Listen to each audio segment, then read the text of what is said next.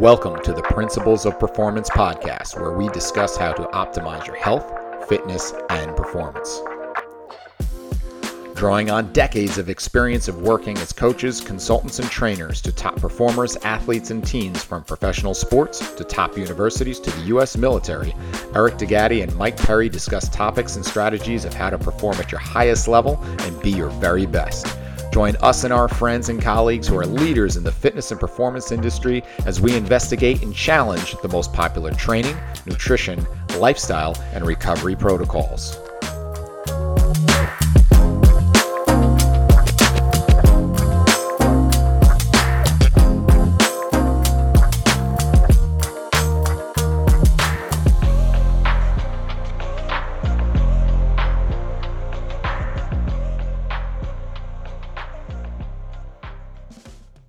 And away we go. Here we are at episode number 28 of the Principles of Performance podcast. I am your host, Eric DeGatti, along with my co-host, Mike Perry. Mike, welcome to episode 28. Hey, buddy. How we doing? We are excited for today's guest. I can't wait. We're looking forward to having Lance on the podcast. But first, I'm going to have you do his bio.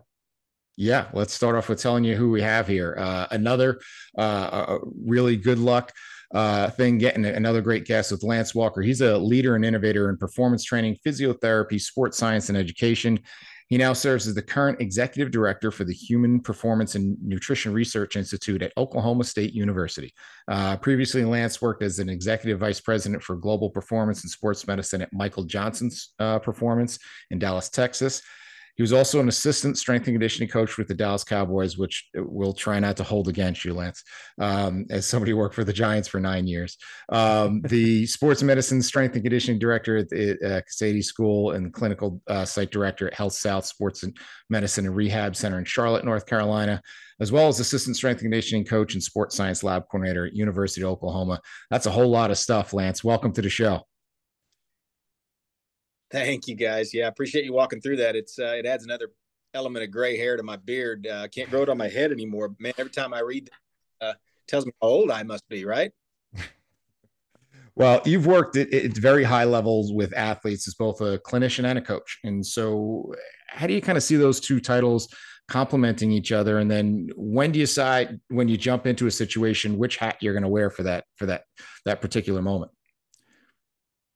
Yeah, it's a good question, and one that I still wrestle with. I think as a clinician, I wanted to be a clinician because I was a control freak. I wanted to make sure that I could cross that whole chasm of health and disease model. I wanted to create that continuum for everybody I worked with, and I wanted control. I thought, if I'm going to deal with athletes, I want to handle the full thing from status post day one, reconstructed ACL, all the way to the day they run their 40 at the NFL Combine.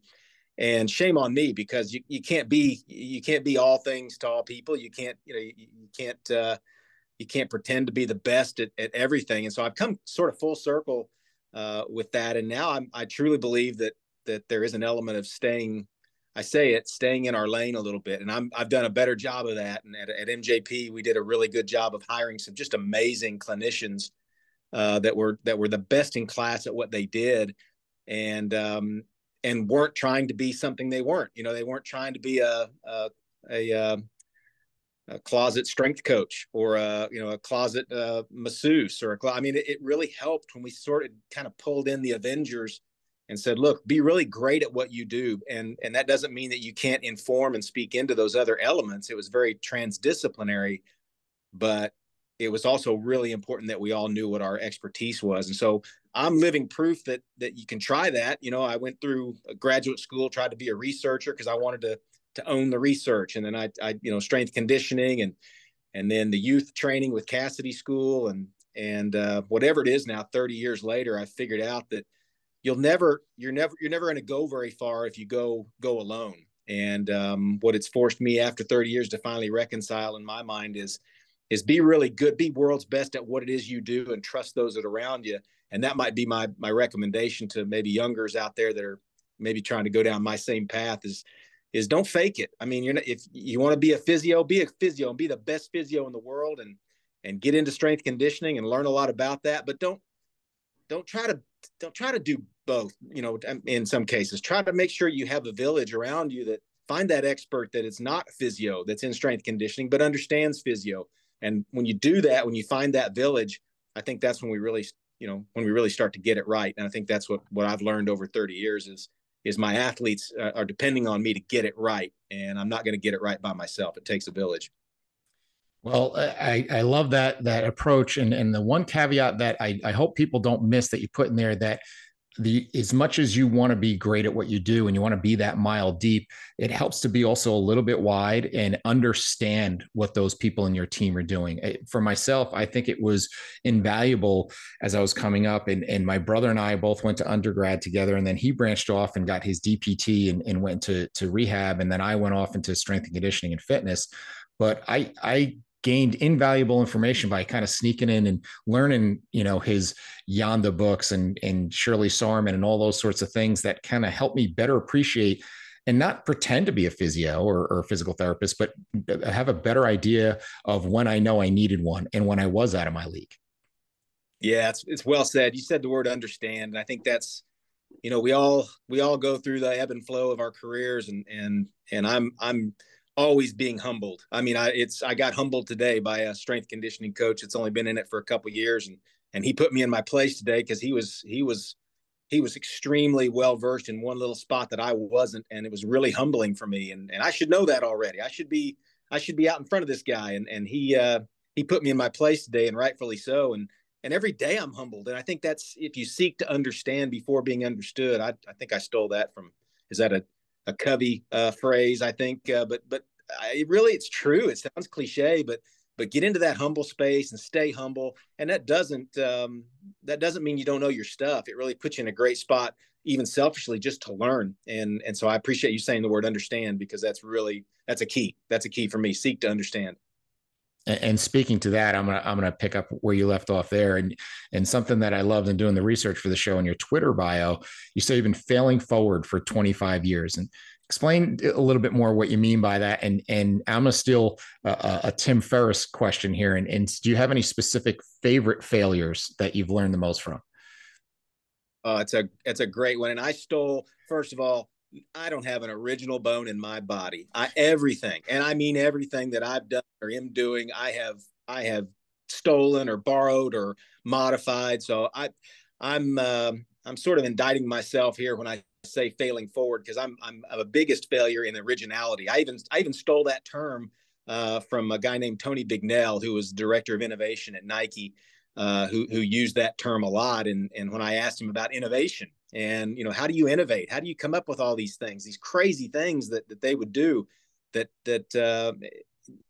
push the field forward? And one of the things he talked about was don't be afraid to fail, but just make sure that you're failing forward, that you're falling forward with your failures. And sometimes we beat ourselves up. I know I do.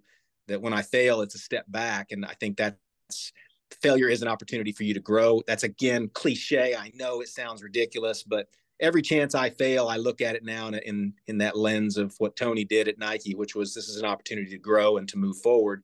But that's an active process, right? You have to have those postmortems that are sometimes painful, to look back at those failures, to identify the space that you do go forward into. And one of those, as an example, goes back to a relationship that we had with some sports science work that in conjunction with a partner at MJP. And the sports scientists that were there to study what they were interested in, which happened to have to do with the 40-yard dash, they were interested in one segment of the 40-yard dash in preparation for the NFL Combine that, to be honest, we really weren't that interested in. We were interested in the start, and then we were interested in the overall time and maybe their top end speed. And boy, we were getting really sharp into that space and really leveraging all our programming to attack those two ends of the 40. And this group of researchers was more interested in the middle part, that middle part from like 20 yards to 35, that weird in between space, that transition space. And it was after about 4 or 5 weeks of training in the NFL Combine. We got great results. Don't get me wrong, we had a tremendous result. But they came to me and said, look, we'd like to share some results with you. It might be of interest to you. And some of the results were that some of the programming that you were doing was not attacking that middle zone. Like you were just literally just leaving it to chance. And they mentioned that in the best possible way, but it was indicting for me because I was instantly on the defensive. I was like, well, gosh, I thought we were doing that, or this is why, I'd start to kind of try to rush to rationalize why we weren't. But the basic premise of it was we weren't getting a result in that middle part of the 40-yard dash. And we were leaving, tenth of a second potentially on the table for some of our athletes. And without that sort of transparent, honest, forthright conversation and data, the voice of the athlete, listening to that and being open to that, we wouldn't have been able to fail forward. And so we learned from that. We were able to pivot from that and go after potentially more 40-yard dash success in some spaces that at the time, this was, almost 12 years ago now, really nobody was really looking at that space. And now it's sort of, top of mind for everybody. But at the time, it was really unique space that I hadn't even considered, and neither really had many of my colleagues. And so it was sort of a, go home and cry in your beer moment, but instantly then be able to crawl into that space of, okay, let's postmortem this. What can we learn from this? What can we apply now? What can we pivot on? The scientists are helping us understand, is it signal or is it noise? Do you pivot on it? Or is this just, those are the kind of things that are really uncomfortable at the time. But having not had that, or having that third party that was completely sort of separated emotionally from the situation to expose that for us, we wouldn't have even known we were failing. And so that's one example I always call to fail forward. And it changed the way that we programmed and prescribed our combine training 40-yard dash stuff going forward from that, and still in practice today. I love it. And Mike, before you jump in with your next question, I want to circle back to your point on originality and how none of us are really inventing anything.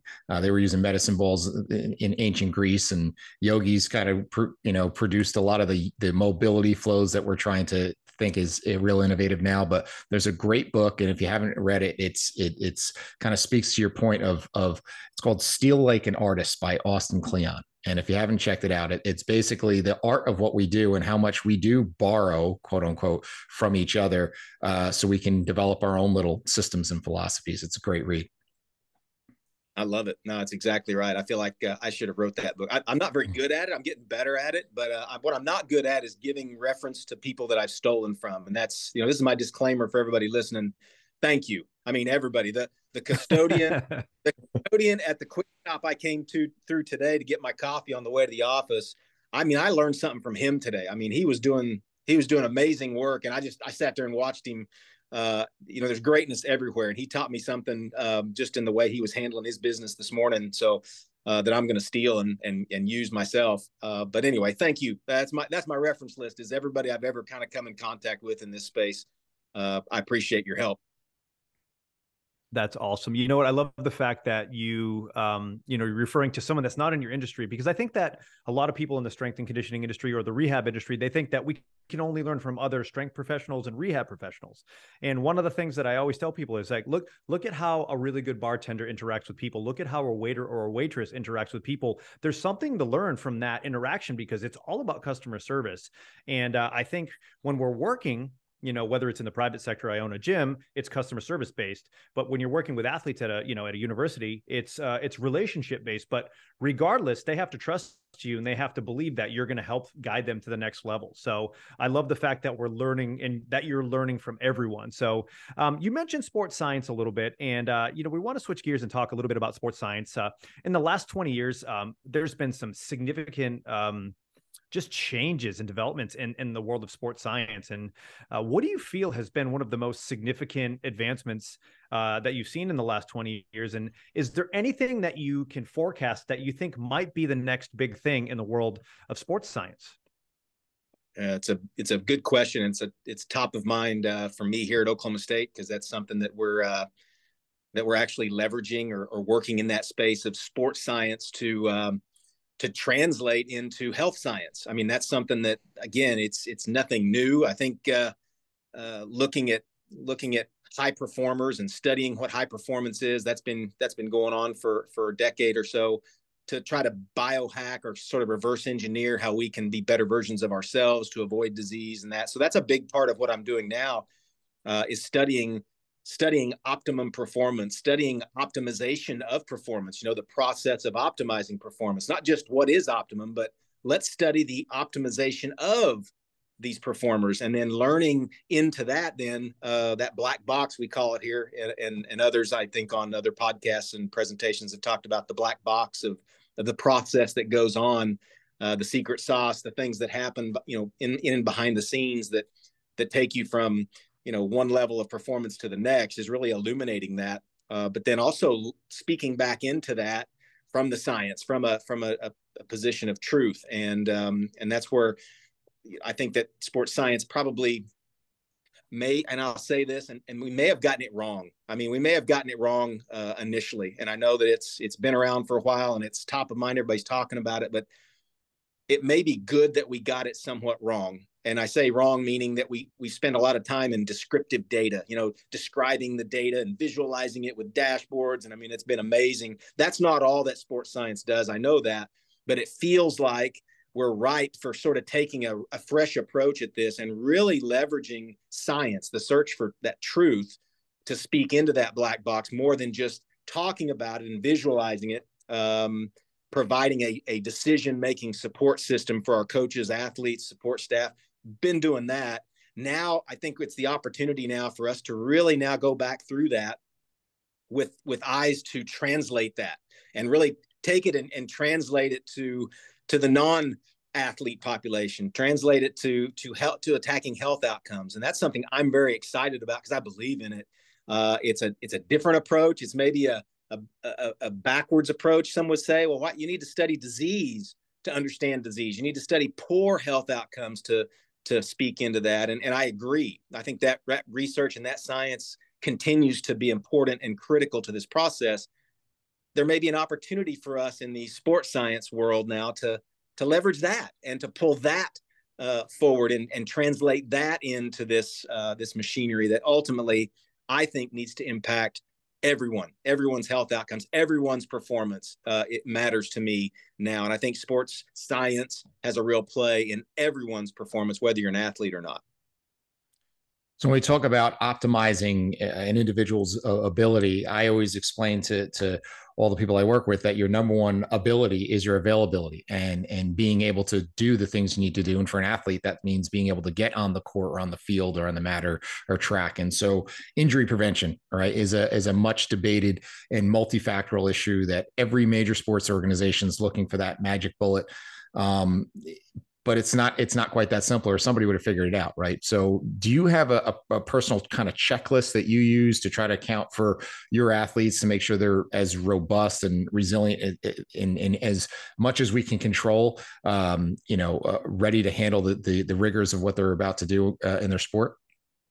Yeah, it's well said. And another great example where sports science, where it needs to mesh with the basic sciences. And I think that translational and transdisciplinary approach is I think truly the only way we're ever going to answer that question.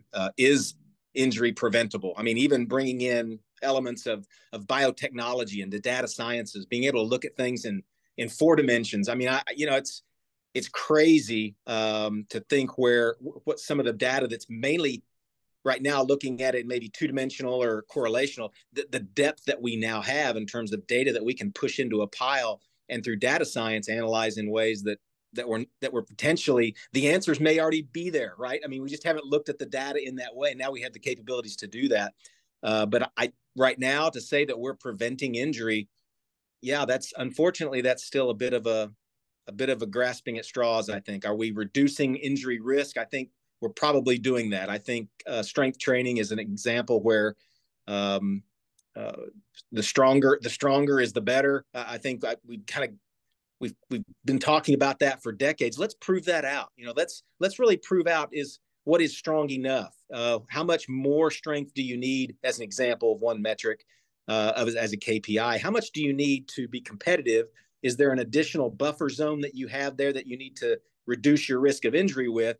And then is more, tacking on top of that better, or is it possible that more is worse? Is that, there's those questions. And I think to answer those questions, you have to ask those questions first. And I think I'm the first to raise my hand and go, I don't have those answers, and I'm okay with asking the question, are Are we doing all that we can, too much of, or not enough of? I think we still need to ask a lot of those questions without linking to the data sciences, the neurosciences, the biosciences, that life sciences side of the spectrum, bringing those folks in together in a transdisciplinary way.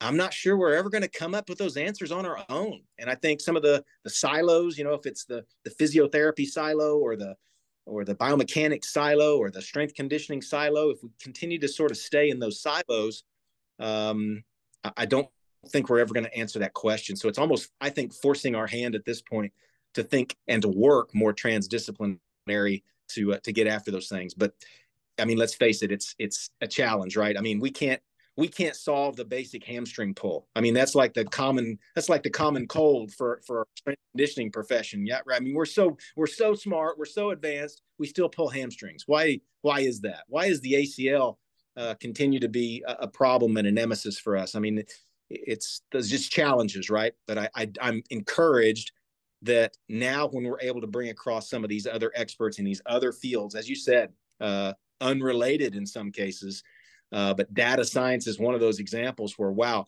the answers may already exist. We just haven't formulated the right question to ask to get after it. And now being able to leverage some of the technology to really drive home. Is that an answer, or is that just noise? I think it's an opportunity.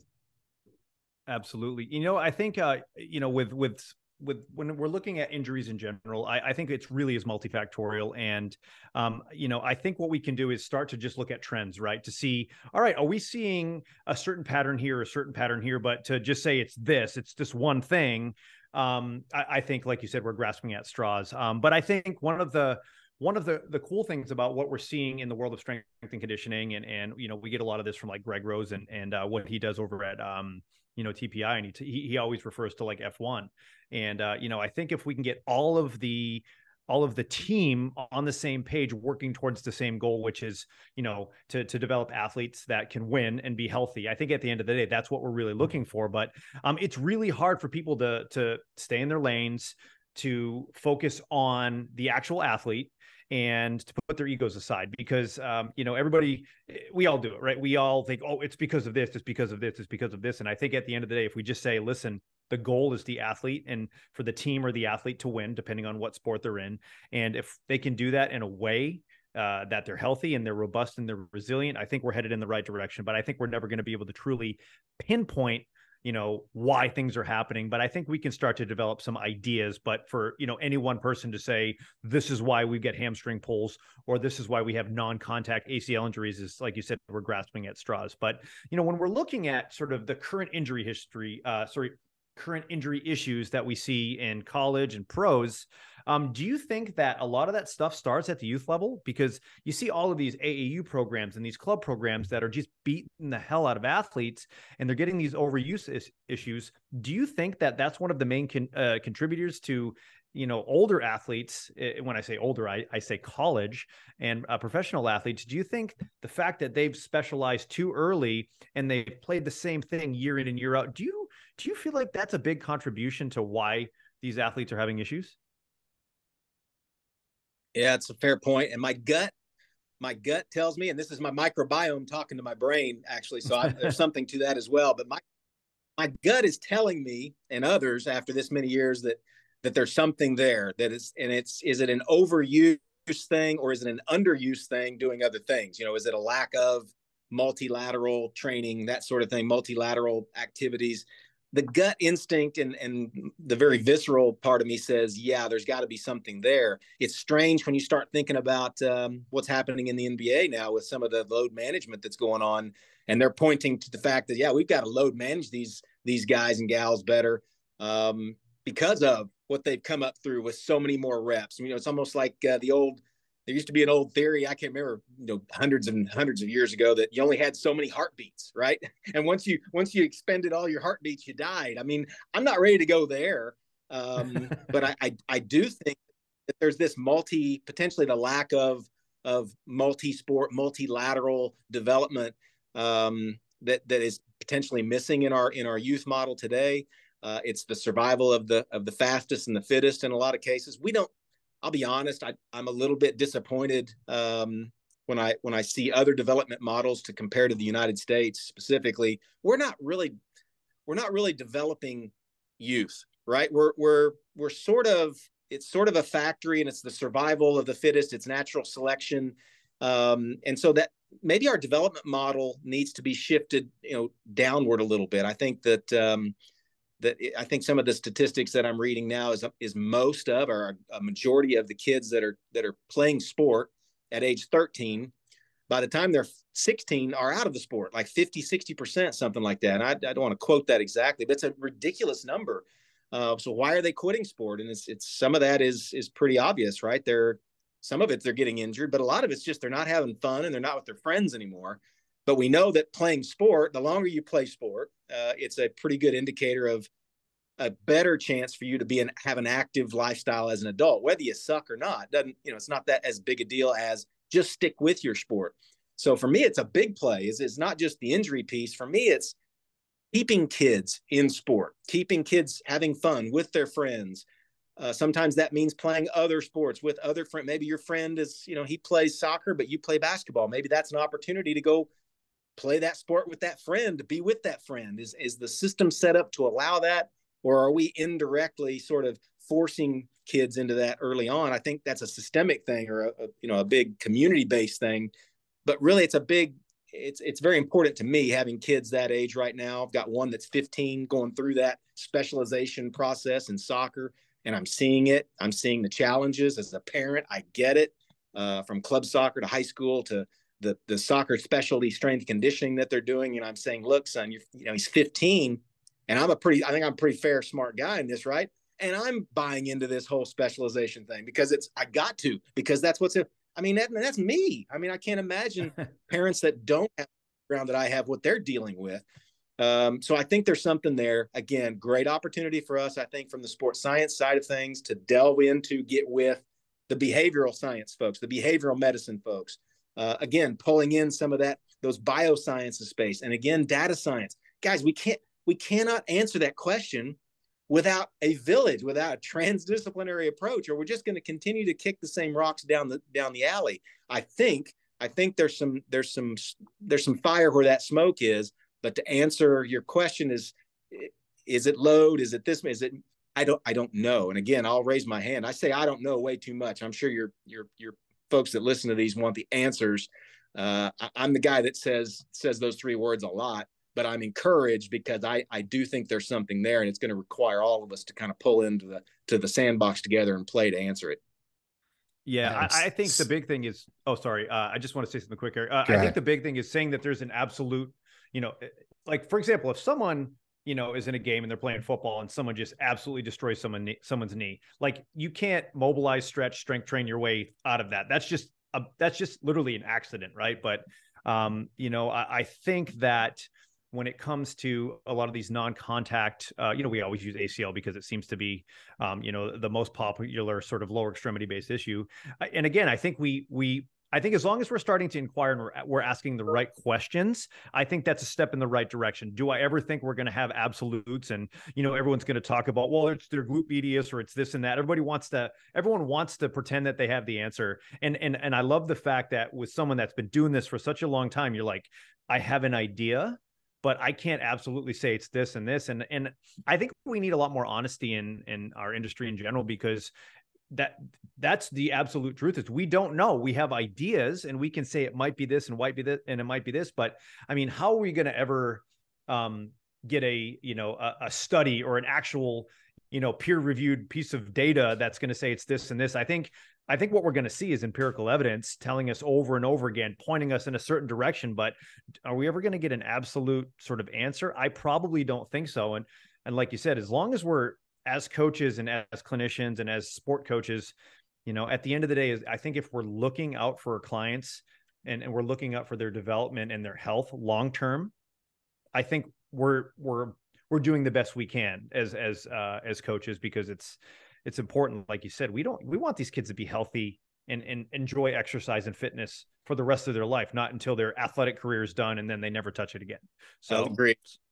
Very well said. And again, it speaks to, I know everybody's sports science. That must be technology. Technology is going to have a play here. I think we need to leverage technology in a way that answers some of those questions. And some of the folks that I'm kind of, that lights me up when I listen to them speak, are some of the folks that are looking at the real extremes of things. And I know it's weird for me to think about extremes, but how about an insightable, a sensor on the ACL that tells us, are you reaching a critical mass of stress? Is the ACL, is that an overuse injury? I mean, think about that question and what that, could implicate for all of us. And the technology may have an answer for us to actually measure, monitor, and actually help us to manage ACL load. Just think, I'm not saying that's accurate, but just think what that could open up. To be able to jump into that space, we have to be opened up to maybe, crying in our beer at night, because it might expose some of the things that we think is best practice. Let's revisit best practice. I don't want everybody to walk away from this losing their confidence in what they're doing, but also take that next step and critically evaluating best practices all the time. Constantly go back and pull it apart and put it back together. Take it down to the studs and put it back together. And in doing so, I think that's the opportunity for us to really speak into those challenges. Hey, everybody, a quick break in the action here. Hope you're enjoying the show, and we appreciate you listening. We're working hard to bring you the highest quality content and best guests every single week. So if you could do us a big favor and go and like and subscribe to the show on whatever platform you get your podcasts on, it would be greatly appreciated. Be sure to listen at the end of the show also to find out where you can find out more information about our courses, as well as a special discount code for all our listeners. Thanks again, and let's get back to the show. It's ironic that you mentioned some of the things that you mentioned, Lance, and that talking about sports science and kind of being critical. And just this past week, I don't know if you saw, but Stan Van Gundy, former NBA coach, was saying, we have so much more sports science and so much more money invested in the preparation of players, but we have just as many, if not more, injuries with athletes than we had in the 80s and 90s.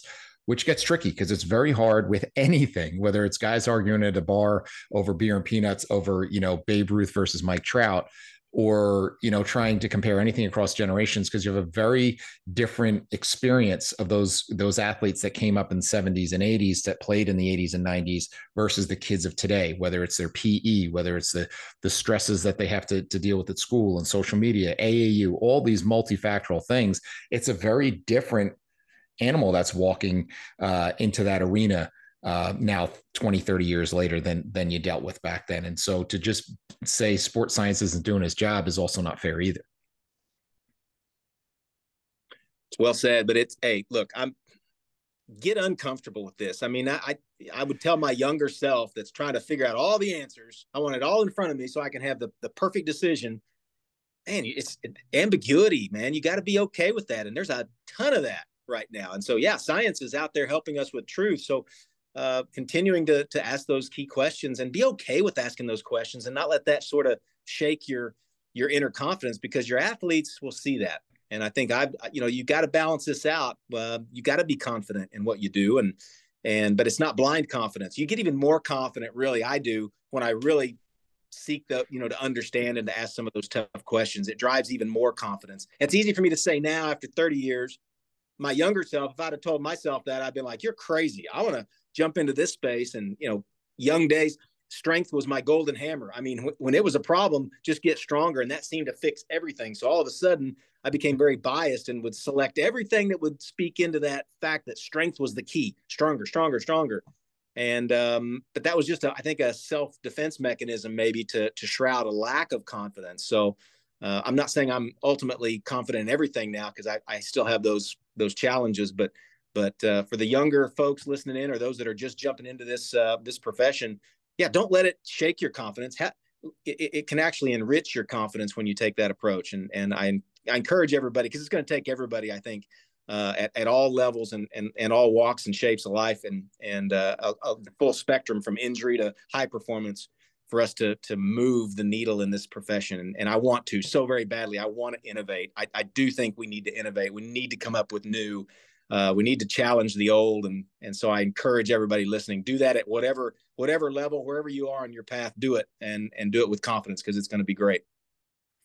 So I want to circle back to the LTAD stuff with younger athletes and kind of what a utopian world would look like on your end with developing young kids for not just athletics but health. But before we do that, as somebody who works with a lot of high school teams, I have a high school baseball team that I'm going to be working with later this afternoon. If I could provide to you as somebody at Oklahoma State, if I could ship off an athlete that was getting recruited by Oklahoma State and send them to you, and they would be ideal for what you would be looking for to make your job so much easier, what types of things would you want to see in terms of developing that kid to be best suited to be successful once they get to you? Yeah, that's a great question, and love LTAD discussions and special interest groups. And I'm glad that it's now being sort of top of mind for everybody in this space, because even 10 years ago, it really wasn't, it was still sort of a kind of a fledgling sort of a concept, but I think it's important. I think it's important because it speaks into development. It's got the word in it, right? Development. And I think that we're all developing, but certainly, long-term is the other word. So, it's this long-term approach. It's this slow cooking approach. The words matter in that. And so long-term athlete development, athlete, that word matters. For me, athlete means you're physically literate. You have a high amount of physical literacy or physical competency. And we're all athletes to some extent, right? We're all trying to perform.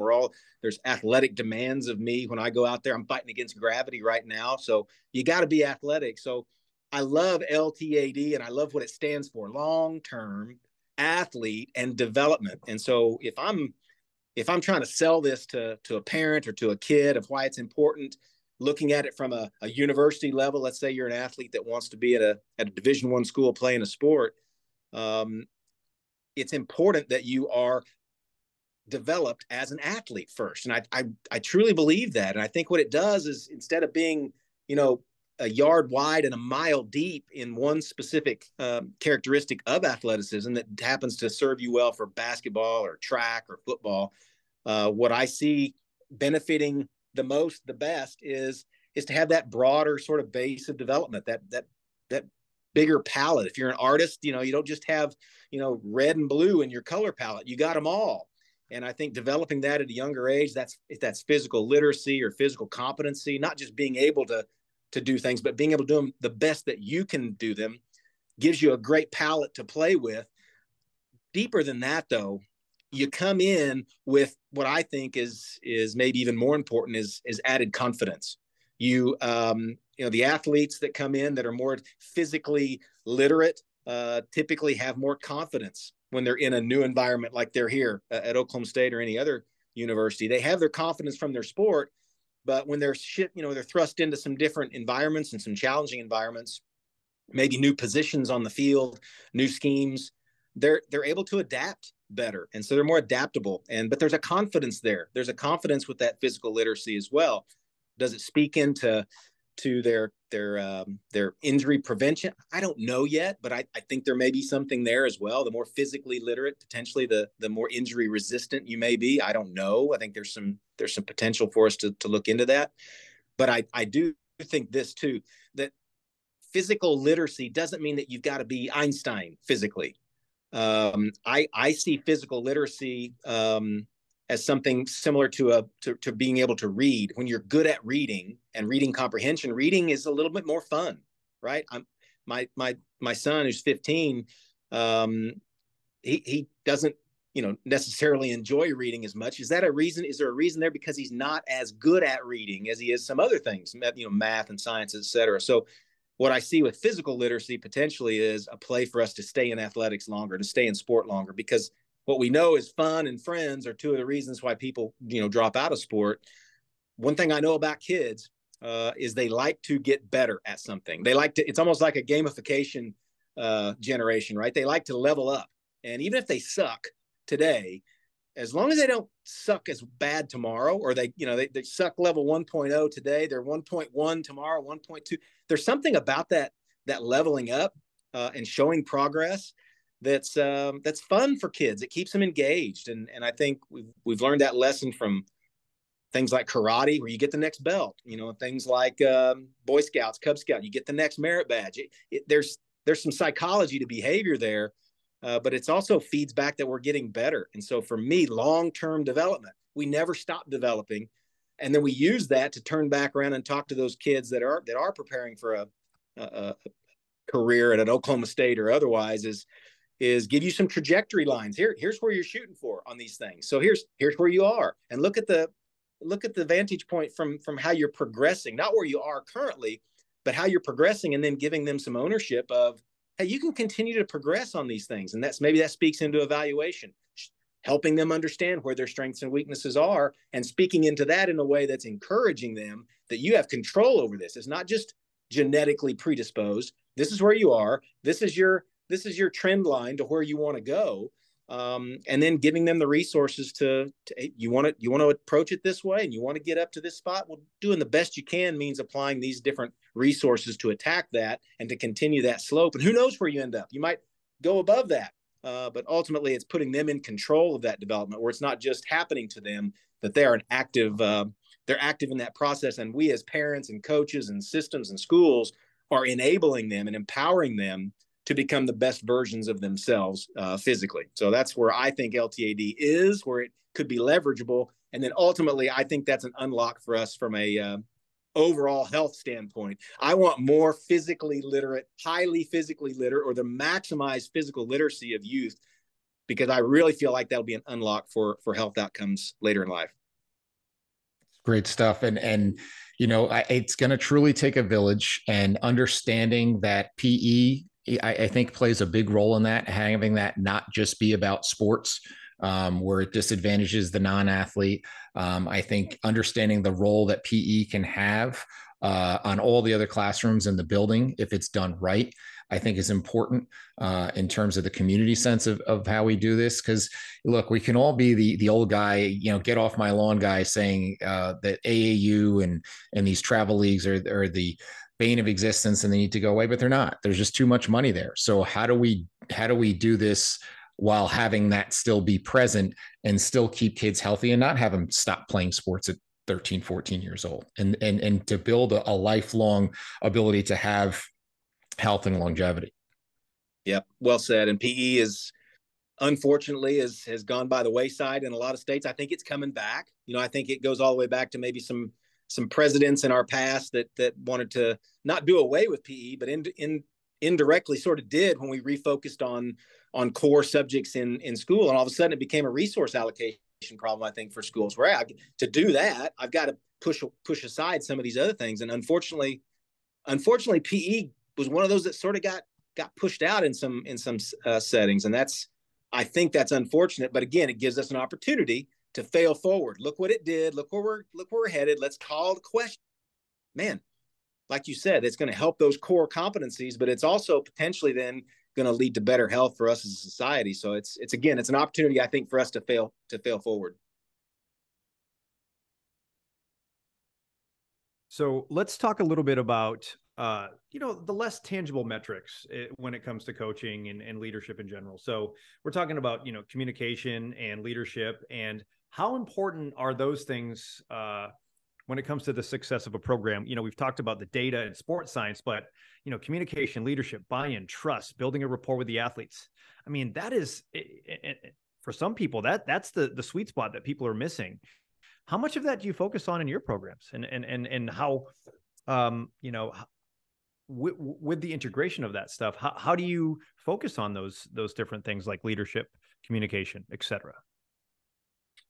Yeah, I think it's a real key for us. Again, it's an opportunity for us in sports science to look at that, to really look at how does simple things, all right? How does an athlete or a client, how do they best learn when they're trying to learn something? I mean, from thinking about it in terms of us as a teacher, we were having a discussion with some of the coaches today around learning preferences for their athletes. And one of the things that we talked about was studying the coach himself or herself to find out how they best learn. And when you ask some of those questions, and we know this from some of the science, is that a lot of the coaches, they coach their athletes in a way that they would best respond as an athlete to coaching. So if I have a specific type of learning style, a specific way that I connect with information or connect with the teacher, myself personally, I'm typically going to use that same approach to coach my athletes. And if you don't know yourself really well internally, you may not know what your style is personally.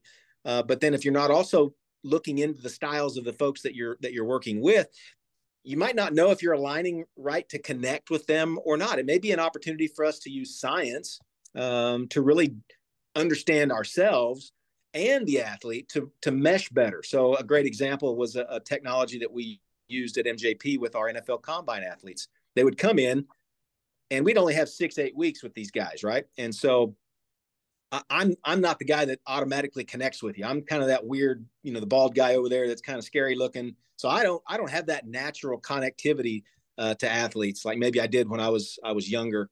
So I'm looking for a cheat code, right? I want to know how to better connect with the athletes. I want to know in 6 or 8 weeks. I don't have time to figure you out. I've got to know what's going to resonate with you when you walk in. And so there was some technology that we utilized, early days technology, to help me understand how my teaching style was, and then understand your learning style. So if you're an athlete, hey, find out, what is your learning style? Do you like it written? Do you like it verbal? Do you like to watch it on a video? Do you need to be in the front of the line when we're demoing new drills, or the back of the line? Simple things, right? But it allows us to get early adoption, early connectivity with an athlete, to be able to speak to them the way that they need to optimize their performance. And we figured out that there was probably a group of 25 different NFL Combine athletes. There might be 10 different sort of general learning styles within that 25. And being able to identify and understand them a bit better about what's going to resonate with them gave us a little bit of a cheat code to come in and really make sure the way we were messaging things resonated. So for you, I'm going to have you demonstrate. For you, you're not, this guy over here, he's not demonstrating, he's watching. And for this one over here, don't say anything, because the minute you start talking, he's switched off. You need to ultimately just let him figure it out. Let him find out the right way to do things by failing forward a little bit. So those are sort of things that I see as potentially leveraging science to help us all be better connectors of people. However, it falls all the way back to I think we initially started with was, and you said it, and I think it was something that maybe we gloss over when we talk about, but it needs to be reiterated all the time. It ain't about us. We are in the service profession. It's about them. It's about your client. It's about the athlete. It's about that team. It's not about us. And we are truly a resource and in a service industry. And I think when people when you really genuinely are a service-minded person, a servant leader, it's been my experience that when you're genuine with that people can smell genuine, and you get a benefit of the doubt that you don't otherwise get when you genuinely are there to serve, and when you're honest, transparent, and forthright in that space, and they see you for what you are, a servant leader in my case, or in the service industry for them. It creates a lot of buy-in and gives you a lot of grace, because you're going to need grace, because you're going to screw up, coach, therapist, doctor. I mean, that's why they call it medical practice, right? They're practicing, right? So we're all screwing up every day. So we all need grace. And I think when you keep them in the center of it, it's about them, not about us. And that you're truly go into it with a servant approach, a servant leader approach, whether you're serving your assistant coaches or your support staff or an individual athlete. I think that's the first step of many steps, and all the way into the science part of it. I think that's the first step to creating sort of that connection and giving you that grace that you're gonna be asking for some grace at some point. But I think it's gone a long way for me, and it's something that with all of my teammates past, we push into that space early and often, and really hire and fire around it too. I'll be honest, if you're not a servant attitude, servant leader, service first, you may not be a best fit for the team. All the stuff about recognizing and appreciating the individual personality traits of athletes is wonderful. We actually to be mentioning Brett Bartholomew right before we went live here, and that's a great resource in his conscious coaching stuff. And then there's something else that I'm thinking of as you're telling me this stuff, and I'm thinking of my own experience, and I love that you brought up that there's things that you can do now with more freedom and confidence 25, 30 years in that you wouldn't do back then. And a great example of that is I'm thinking about not ignoring the science, but maybe bending the science a little bit. And what I mean by that is appreciating the reptilian brains that I have, in this high school team that I'm going to see later. Like, as much as my job is, I've been hired by the team to make them the best baseball players possible. I got a bunch of 16, 17-year-old kids that also want to flex in the mirror and look good. And so as much as I, 5-10 years ago would stand up on the plyo box and say, look, bicep curls aren't winning us championship rings. You know what? They went and did it anyway. They just went to LA Fitness and they did their beach body workout anyway. So I might as well figure what I might as well control that. So I came up with something called Treat of the Week. And it's basically like, okay, your mom, your grandma, whoever it is, always told you that if you eat your meat, potatoes, and vegetables, then you can have your treat. Well, for these kids, bicep curls and that kind of stuff was their treat. So I said, all right, we put in a good day of work today. Treat of the week. Roll up your sleeves, crank up the music, go stare in the mirror. You got 5 sets of bicep curls and triceps, and kids absolutely love it. And if my program's good enough, those 5 sets aren't going to take away from it. And the buy-in you get because of that, because you're actually recognizing what they wanted, I think is incredible.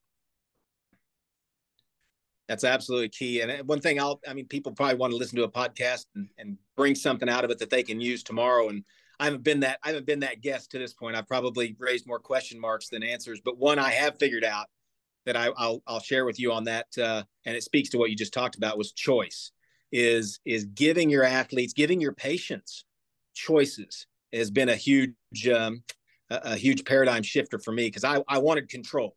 I know exactly which exercise is the best to do, and we're going to do it, and you need to trust me because I'm the guy. Well, that don't work anymore. It doesn't work. In my opinion, it doesn't work as good as it could. A better approach that I've found is, as an example, you mentioned exercises in the weight room. So let's think about, everybody, we need to back squat today. So squats is on the menu. We're going to squat by golly, that's what we're going to do. Potentially figuring out a way to provide some choices. What you want to do. You want to get a squat movement in, and you want to load it.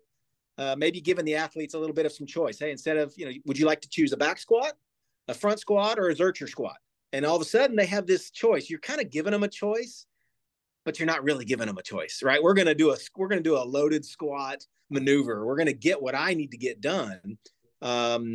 But you're going to have some choice in that. And what it does is it really creates additional buy-in, just sort of naturally, or what I've seen anyway. I learned that from a guy named Joe Jurassic at the Dallas Cowboys, feels like 100 years ago. He would give vets that came in, if it was Vinny Testaverde coming in as a quarterback. I remember a discussion he had with Vinny. This is Vinny Testaverde, right? 12, 13, 14 years in the NFL, highly successful quarterback. It's off-season training time. What are you going to do? You're going to tell Vinny to back squat because that's what we do? No. What does he do? He sits down with Vinny and says, hey, what do you like to do? Here's some options for you. And he gave Vinny some options, as a safety squat. I think it was a front squat, or I can't remember the exact exercises, but it was a conversation. And all of a sudden, Vinny is now selecting into a grid of a program that we all know is best practice to get him ready for the season. But he's had choices along the way. So it feels like it's his program. It's individualized for him based on his choices.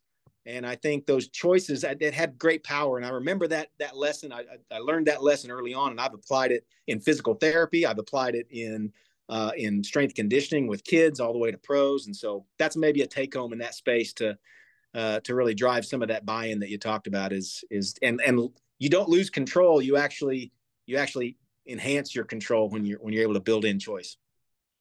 Spectacular. So we could go all day, but we want to respect everybody's time here. So tell us about kind of what you're focused on in 2023. What are some of the projects that are getting a lot of your attention right now? Well, yeah, it's at Oklahoma State University. We're going to be launching an institute, the Human Performance and Nutrition Research Institute. It's an amazing project. I encourage your listeners to jump on Oklahoma State's website. You'll start to see some collateral information coming out about it, with a sort of a vision to transform health outcomes by understanding optimum and optimizing performance. And I think that's loosely a vision, kind of a loose vision statement, if you will, that we're using to sort of conceptualize this, because it's a big concept and it overlaps academics. It overlaps into the medical arm of this university. It pulls in industry partnerships. I mean, it does a tremendous amount of things that we just talked about here, sort of conceptually, that we need to answer some of life's big questions, some of performance's big questions, whether that's for health or for optimum performance out on the field and court. So I'm excited. It's going to be a huge project that has a lot of arms and tentacles to it. I encourage everybody to jump on Oklahoma State's website. You can follow me on Twitter a little bit here and there. I'll start talking more about it. But again, let's transform health by truly understanding optimum and optimizing performance. And I think that's going to be a unique approach to attacking some old tried and true problems that we're having. And I'm encouraged by what I'm finding so far in terms of partnerships, collaborations, and interest and expertise right here on our campus that we're going to bring to bear to fight this rhinoceros, because it's a big challenge for us. And I look forward to sharing maybe on our next podcast some of our findings and translational research and outcomes that we impact with this work. Awesome stuff. And kudos to you and everything that you're doing. And it's been a great pleasure and honor and having here. I was looking forward to this one, and it certainly did not disappoint. Mike, any final thoughts before we wrap it up? No, this was an awesome conversation. And Lance, thank you so much for just sharing. When we talk about kids in the LTAD model, like, that's one of my favorite things to do. So I truly, truly appreciate your expertise and your time. Thank you, guys. I appreciate it. Keep this work up. This is important work you all are doing. So I appreciate the messaging. Oh, thank you. Once again, thank you to Lance Walker, and we'll have all those links in our show notes. Make sure to check them out. And thank you for listening to the Principles of Performance podcast. Thank you for listening to the Principles of Performance podcast. If you've enjoyed our content, please like and share on your social media outlets, as well as subscribe and give us a review on YouTube, Apple Podcasts, or whatever your preferred platform is to listen to. For more information on the Principles of Program Design courses and workshops, visit us at www.principlesofprogramdesign.com and follow us on all of the social media channels where we post new content every day. To save 10% on any PPD courses, enter the discount code PRINCIPLESPODCAST10 at checkout. If you have any questions we can answer or suggestions for the show, you can email us at info@principlesofprogramdesign.com or message us on social media. Thank you again for your support.